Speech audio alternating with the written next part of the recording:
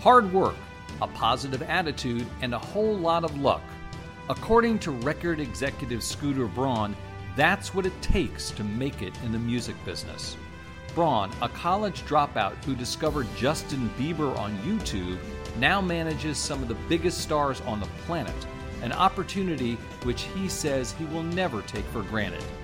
In this episode of Influencers, Ithaca Holdings chairman and SB Projects founder Scooter Braun joins me before his 40th birthday as he reflects on his family, his success, and what he can do to help make the world a better place.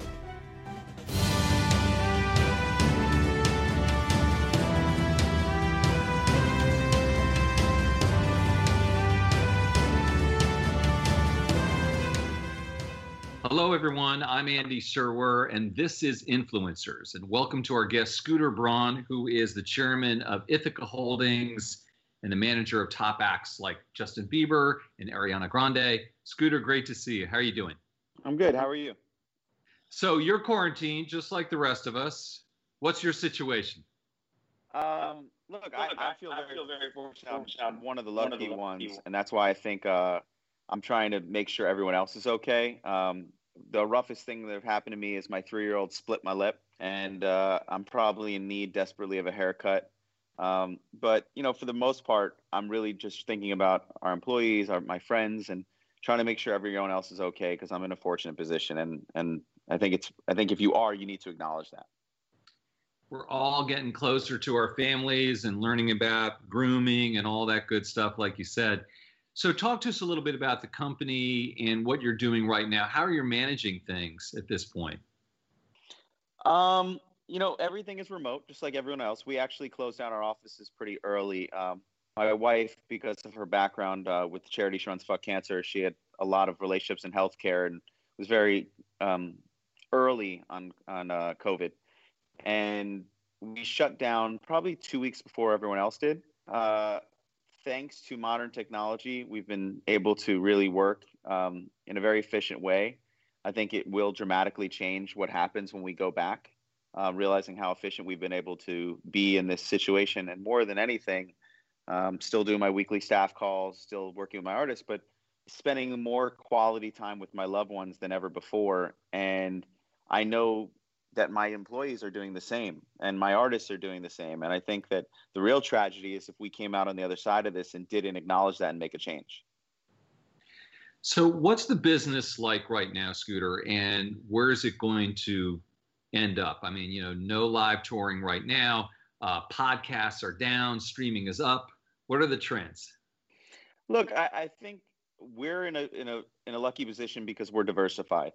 So, from our film and TV side of our business, we were out of production on a bunch of different shows. One of our shows, Dave, with our client Little Dicky, we produced that with him, was a big hit for FX and Hulu. So quarantine actually was very successful for us there.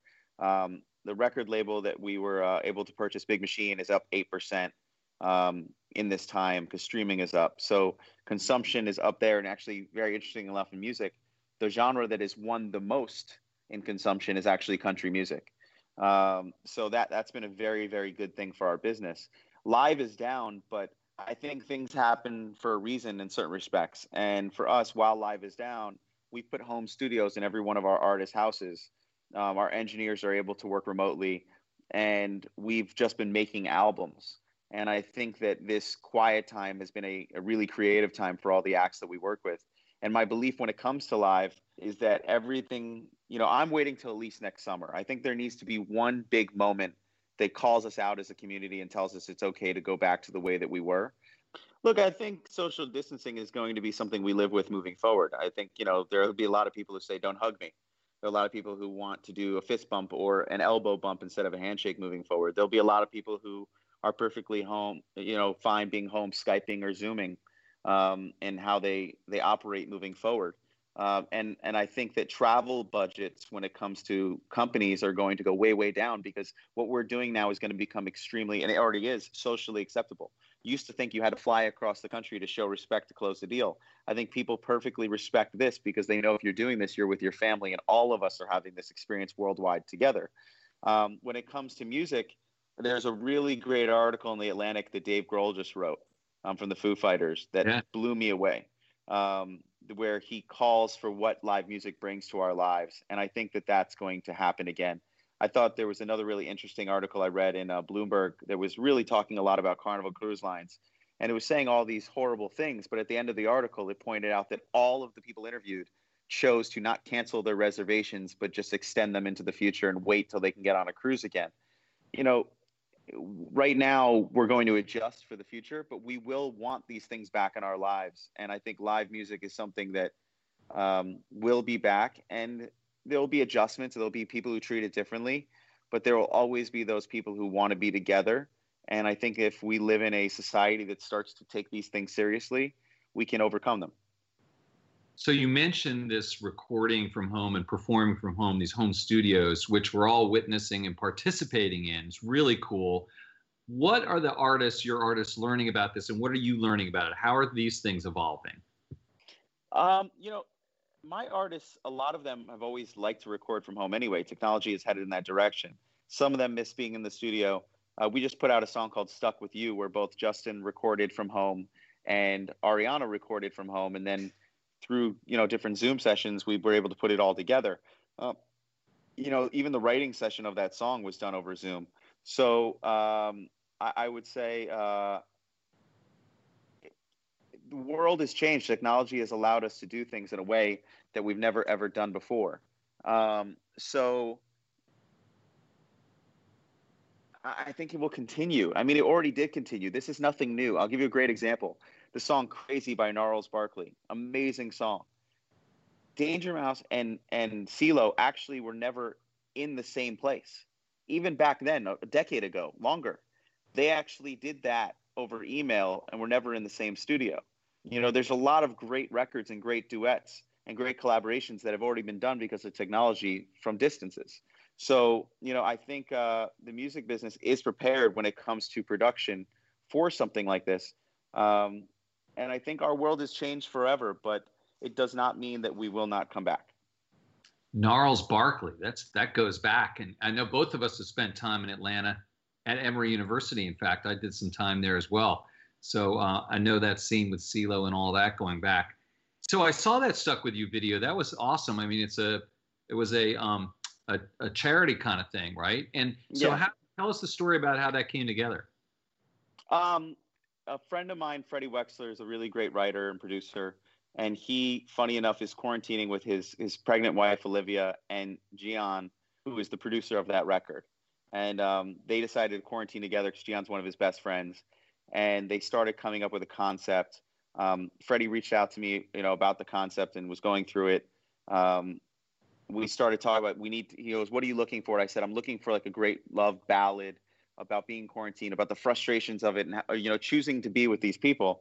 And one morning he woke up and looked at his wife and he said, I'm stuck with you. And it clicked for him. And he said, I have the song. And we started working on it, brought Ariana and Justin into the fold. And the song really took life. And there were a lot of different contributions from different places. But the song took life. And then Ariana said, okay, I want to cut it. Ariana cut it. Justin cut it. Ariana heard Justin's parts, went back in and harmonized to his parts. He added more couple ad-libs after hearing her parts. Song's done. I said, hey, you know what? Let's make a music video. Let's release the instrumental a week early when we announce the song is coming. And we'll take our 2 editors and we will put a hashtag on Twitter, say, put up your video slow dancing with your family or doing anything with your family to this instrumental. Put the hashtag up with a disclaimer. Thousands of videos submitted. Our team just brought all the videos in. The editors came in. Myself and Fredo and Ariana and Justin and Rory were up every night till 3 o'clock in the morning, sifting through these videos, making changes, adding notes, calling friends.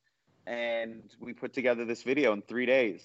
And all of the money goes to families of first responders. And I'm grateful to the writers, the producers, and Ariana and Justin for lending their voices to something special. And I think we're going to raise a lot of money for people that are making a lot of sacrifices for us. Yeah, it's super cool. So hearing what you did there and just listening to you describe the process, what do you tell people what you do? And what would you tell your kids? So what do you do, Scooter, for a living? Get lucky over and over again. Come on. Um, no, I would say, look, at the end of the day, I try to be an entrepreneur. Our mantra in our company is inspire the world to try. We try to wake up every morning and say, let's do something new and unique. Never get complacent. And I live a very unique life where I get to be a part of a lot of really genius, creative people's process. And I get to add, a little creativity when I can, and we try to add execution. But I really don't have a great way of describing what I've done or what I do, other than saying that I get to be a witness and a cog in the wheel to a lot of really brilliant people. I mean, you met Justin or discovered him really when he was like 12 years old. And I saw you said that he and Ariana are like your kids, right? I mean, what is it like working with those guys and developing their careers? I mean, look, it's like family. We have a very unique relationship. We've truly grown up together. I was 25 years old when Justin came into my life. It was only a few short years later when Ariana came into my life, and all the different artists that we work with. So they've made me a better man, a better person. It's not the best advice I've had in helping guide their careers have never really come from other managers. It's mostly come from parents and coaches and people who gave me the advice of how to be someone in their life, because they're so talented already and so brilliant. What my job is to do is help with the execution and be a safe place where they can go get real advice. And we push each other really like family. And we've been through really unique things together, from dealing with addiction to, dealing with terrorist attacks to all, things that really make you come together with a group of people. And I'm incredibly grateful to all the artists that I work with. I'm incredibly grateful to the team, because I promise you, my name's on the door. But I stand on the shoulders of a lot of people. I work with a lot of really, really brilliant people. I think you're only as good as your team. And my dad was a basketball coach in high school, and he told me something I kind of live with now. One, you can't complain unless you're willing to do the work. So I try to always work as hard as anybody on the team and set the example. The other thing my dad always used to say to me is, the wins are theirs, the losses are mine. That's what makes a great coach. And I think that that's what my job is. My job is to make sure they get the wins. And if there's a loss, that's on me. And you had a little dust up recently with the chart makers and controversy about what's a #1 video. And how did that play out? You guys had to sort of circle the wagons a little bit on that one. I mean, look, I'm not going to speak on it because I think it doesn't deserve any more time than it's gotten. I think that we've always done things above board. I find it unfortunate if anyone else wants to discredit that for their own agenda.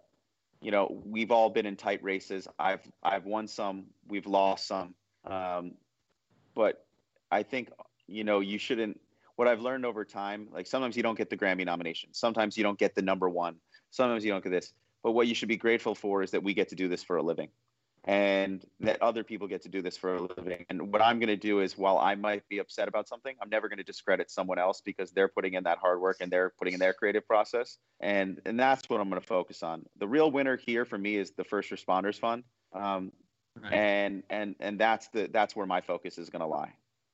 Hey, what about working with the big tech companies? Everyone's talking about them increasingly having market clout. You're talking about Apple and Amazon. You got to work with Spotify.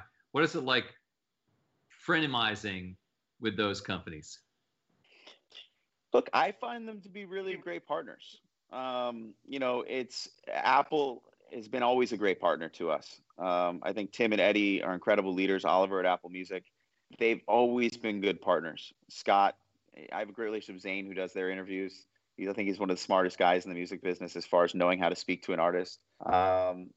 Daniel, what he's built at Spotify has revolutionized and in a way saved our business. And then you look at Amazon, who just matched every single download of ours and gave to charity. We're in a time as a society that we can quarantine and actually still get things that we need because of a business Jeff Bezos built. So to me, I think we always got to keep each other accountable, and I push them and they push me. But as far as platforms go, they've given me tools. YouTube, all these companies have given me tools that allow me to be home with my family and still be able to do my job on a global scale. So for me, my job is to keep everyone accountable and push, push, push, because so many people are inundating them with requests. So I got to make sure that we're seen. But I'm incredibly grateful to these partners because they're providing me, like I say, I would do this for free. I get paid for the bullshit. But 90% of it, I would just do for free. The fact that this gets to be my life, that I get to work with these people, that I get to be involved with these stories.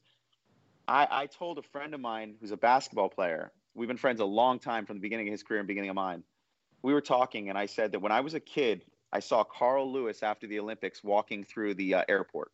And my brother and I kept running past him, stopping. He'd walk past us, and we'd run past him again. And we'd yell, "We're the fastest man in the world." and and Carl saw us, and he smiled, and he made like a move like this, and we all like kind of scrambled, and he giggled. I've never forgot that the rest of my life. It was a forever moment in my life. I told my friend that the other day, and I said, our every day is someone else's forever. As something that happens to us on a daily basis is someone else's forever story. So we can't take any of this for granted. And what we should do is just return it with kindness and make sure that we're giving back. And that's what we tried to do recently.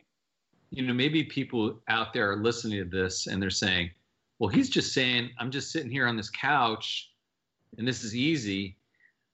Why can't everyone else do it, though? I mean, what is it you think that you bring that makes you successful when a lot of us aren't? I think first and foremost is luck. I think Howard Marks is one of the smartest people out there. And if you read his memos from Oaktree, they're always brilliant. But one of them talks about this idea of luck. And anyone who says that they make their own luck is lying. You know, I was born in 1981 in New York City. I'm the first Braun in my family born in this country. Right there, I won the lottery. I could have been born in a third world country. I could have been born in a different situation. The fact that I was born in New York City in 1981, and I was chosen out of, all the things swimming around, like, I'm lucky out the gate. And what's continued to happen for me, I have a lot of friends who work really hard and it hasn't happened for them. And what I tell them all the time is success and failure live next door to each other. You have to keep going. Sometimes it happens for people early, like it did for me. And I'm fortunate. I'm trying to make sure I keep giving back because I don't think you get blessings unless you give them. But other people, it just takes time. And they got to stop watching the Mark Zuckerberg story thinking it's supposed to happen when you're in your 20s. It takes time and you got to just keep striving. But I think the most important thing when you say, why has it happened for me, is what does that mean? It's always relative. And I think you have to, before you start in the race, you got to write down what's important to you. What are you actually trying to achieve? Because if Jeff Bezos woke up with my success tomorrow, he might think, what the hell happened? This is a disaster. But if one of my friends I grew up with, who's not in the same situation, they might love to be in my situation. So it's always relative. For me, I think what this quarantine and this quiet time for the whole world has done is made us reflect on where we are in this world, how sensitive we all are and compromised we all are, and what do we want to get out of it? And for me, I realize how incredibly fortunate I am to be in the position I'm in. And the whole reason I did this was to build something for my family. So I need to spend more time with them when this is over. I always tried to before, but there is more time that I could spend. Life is too short. And I need to make sure that I'm giving back constantly and being around my kids as much as possible while they still want to hang out with me. Sounds like you're doing a lot of reflecting. I also love the fact that you read Howard Marks. Man, that's up my alley. That's fantastic. And you talk about Bezos, Tim Cook, Zuckerberg. What business leaders do you admire the most, Scooter? I really admire Lucian Grange in the music business. I think, he's a family man. He's built an amazing business. What he did with Universal and EMI to what he's recently done now, but the value he's built for us with Tencent. I think Lucian's built an incredible business and he's a brilliant businessman. I think that Howard Marks is someone who I really do admire, and someone that I really fortunate I've gotten to know and has been someone who's taught me a lot.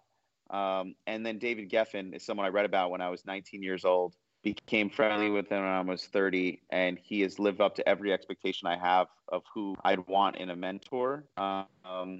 And the fact that I have access to David has been incredible. I got to talk to a guy named Peter Kaufman recently from Glen Eyre, who I thought has built an amazing business and really is an interesting guy. But the greatest teacher in my life have been my parents and my grandparents. Were they the greatest business people in the whole world? No, that's not even the business they were in. My grandmother worked in a sweatshop while my dad grew up. But character is what they taught me, and they're heroes in that respect 10 times over. And I think that they gave me a foundation that allowed me and my siblings to have a head start. And I think I'm pretty grateful for that. And to go back to, your other question about why me, and what makes me different, my answer to you is that I try to always put in the work. I'm going to do things wrong. I'm constantly evolving. We all are. But I try to always put in the work, and I try to keep things interesting. And what I try not to do is count other people's money. And I try to look in the mirror as my only competition. I'm not really interested in weighing myself against others. I'm weighing myself against myself. And that's why I wanted to say that only because you said when other people are looking, well, why not me? And other people worked hard. I don't think they should look at me as the reason why they should do it. Or they shouldn't look at Howard or David or Zuckerberg or Tim or whoever that person is. You need to look in the mirror as a human being and say, what do I want out of life and what is my potential? And let me pursue that. Because if you're chasing someone else, you're always going to be disappointed. Right. Hey, let me shift gears a little bit and ask you about politics. Country's pretty divided up right now. What do you think about Donald Trump and the job he's doing? I just think it's more than Donald Trump. I think the entire climate on both sides is very frustrating for me. I don't think you should be yelling at the same people you claim to protect. And that goes for both sides. I think real leadership is about humbling yourself in the moment and about making even the person who disagrees with you feel valued so they can hear your voice. I don't understand how a virus in healthcare has become a political issue. I don't understand how health is a political issue. I really feel at this point that our leaders need to stop worrying about just their base and realize that we're now being put in a position by the environment, by the world. The planet is now teaching us a lesson. It is kicking our ass. And we need to figure out what kind of leaders want to bring us together more than separate us, because we've seen what separating and pointing blame and pointing fingers. History has taught us that lesson way too many times. And it's sad. Coretta Scott King always said each generation has to learn to fight the fight all over again. It's sad we're allowing it to repeat. We've seen it so many times, and it's not as dangerous when you're in an upswing. But when you're in a recession or a depression, history has shown us these kind of feelings from our leadership can lead to very, very dangerous times. And I really, really think, our leaders need to step up and figure out how to stop this feeling of division. And that's my biggest frustration with Donald Trump. My biggest frustration is that I don't think, like many people in Los Angeles, everything he says is awful. I don't think everything the man does has to be the worst thing of all time. I think the problem is even when he does something good, he finds a way to ruin it with his rhetoric.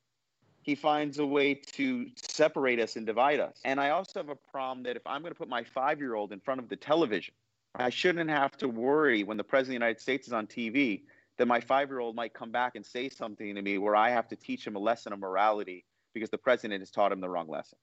I shouldn't have to explain to my 5-year-old when the leader of our nation is on television that you don't talk about Mexicans that way, that you don't treat Muslims that way, that you don't talk about people in these large generalizations. And that is my biggest issue. He's a job not only as a leader, but as a figurehead for our morality. And I think that's where he's disappointing me the most. Are there any politicians or political leaders that you particularly want to call out in terms of doing a good job? No, I mean, look, I am going to be putting my support whenever I put it in the future. I think people kind of know where it's going to lie. I've talked so much about politics recently that it's not really specifically about any leader. It's about me telling both sides. If people want my opinion, I think both sides need to look at themselves in the mirror and kind of say, how do we figure out how to bring the nation together and not make this so much about us and as individuals? How do we stop saying, well, I'm worried about my constituency, if I'm seen with the wrong person? I think people are desperately at this point looking for real leadership. and hoping that that leadership makes them feel valued and allows them to have a conversation with their neighbor where they can have a conversation. I deal with musicians a lot of the time. There are times when my artists disagree with me, where I could easily, this is what management has actually taught me. You're taught as a kid that when someone does something wrong, you think it's wrong, you strike it down. That's actually the wrong lesson. If someone's doing something wrong, they usually feel justified in why they're doing it. They don't think it's wrong. So what you should do is have a conversation, figure out a place where you can find value in something that they said, honor them, put value on that. And then once you put value on that, then they feel respected. You can have a conversation and find a common ground. Yeah, having said that, I have to ask you, Scooter, about Taylor Swift. And she's lashed out at you. You guys have not been on the same page. What would you like to say to her? And why can't this get resolved, do you think? Because it kind of welled up again recently. I appreciate you asking the question because as a good reporter, you're going to have to. I have kept the same line that I will continue. I have the utmost respect for Taylor. I have the utmost respect for every artist and every person. I believe people are inherently good. But that conversation, as I've hoped from day one, I hope will be a private conversation because I think misunderstandings come when there is silence between groups. So, Scooter, tell me about your wife and what she's doing a little bit with regard to fighting COVID-19. Yeah, my wife is working with an amazing team, looking into the space of contact tracing, and they're going to be announcing some great stuff too. And it's all from a nonprofit place. These are, tracing is going to be a way that we save lives. And I'm the dummy in the household. She's the genius, and she's the real hero. She's done this with Fuck Cancer. She's done it with so many different times where she really dedicates her life to helping people, and she's one of the smartest people I've ever met in my life. So I'm excited for people to see what she's been working on because I think it's going to help us out in our new world tremendously. So how do you see us getting out of this, Scooter, in terms of, the economy recovering and just in terms of morale and how we're living our lives and us being, keeping it all together, quite frankly? Look, I think we have hard times ahead of us. I can speak from this place of like, oh, we're going to be okay, but I'm not in the same position as a lot of people.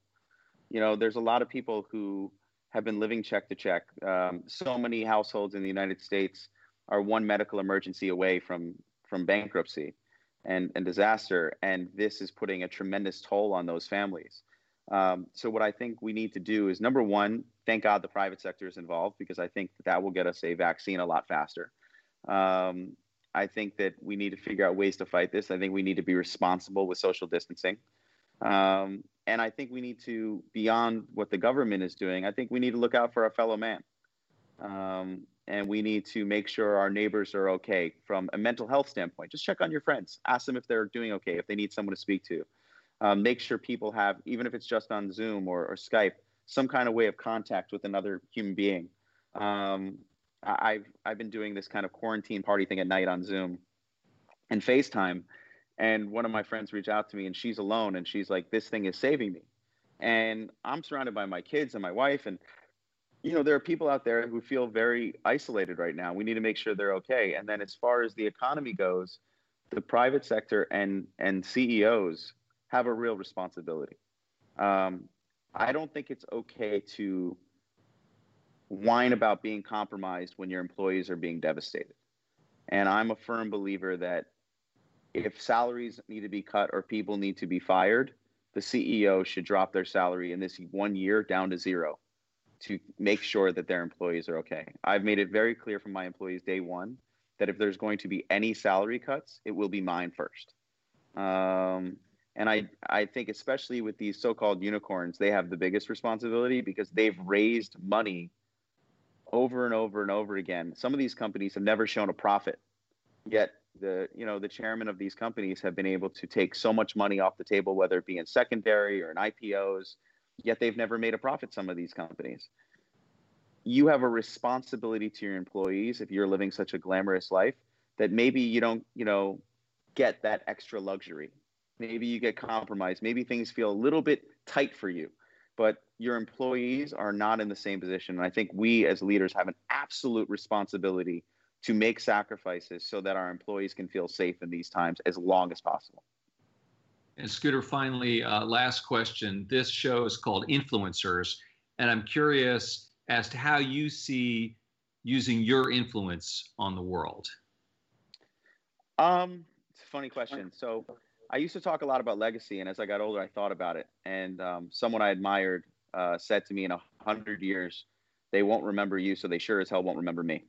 And I started laughing, and it was one of the best pieces of advice because, you got to humble yourself.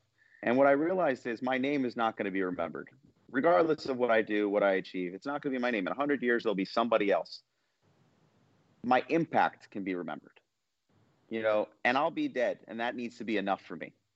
So my influence on the world and what I want to do is I just want to make sure I left it better than where I found it. And if I influence people and something that I did along the way impacts lives so that lives are a little bit better, I don't need people to remember my name. I just want to know that when I close my eyes and it's all said and done, that I gave my kids and my grandchildren someday like the best of me. And I had the greatest experience. Like my favorite poem, Ithaca by Kafafi, it's all about the journey. When you finally arrive to the island of Ithaca, if you find her, poor, she did not fool you. It's always about the journey. So I want to live the best journey I have. And when it's all said and done, I hope to leave an impact and make the world a little bit better than where I found it. And that's about the best I can do. And that's why it's Ithaca Holdings then. Yeah. Got it. I was wondering where that came from. Scooter Braun, chairman of Ithaca Holdings, thank you so much for your time. I appreciate it. Have a good one. Be safe. You've been watching Influencers. I'm Andy Serwer. We'll see you next time.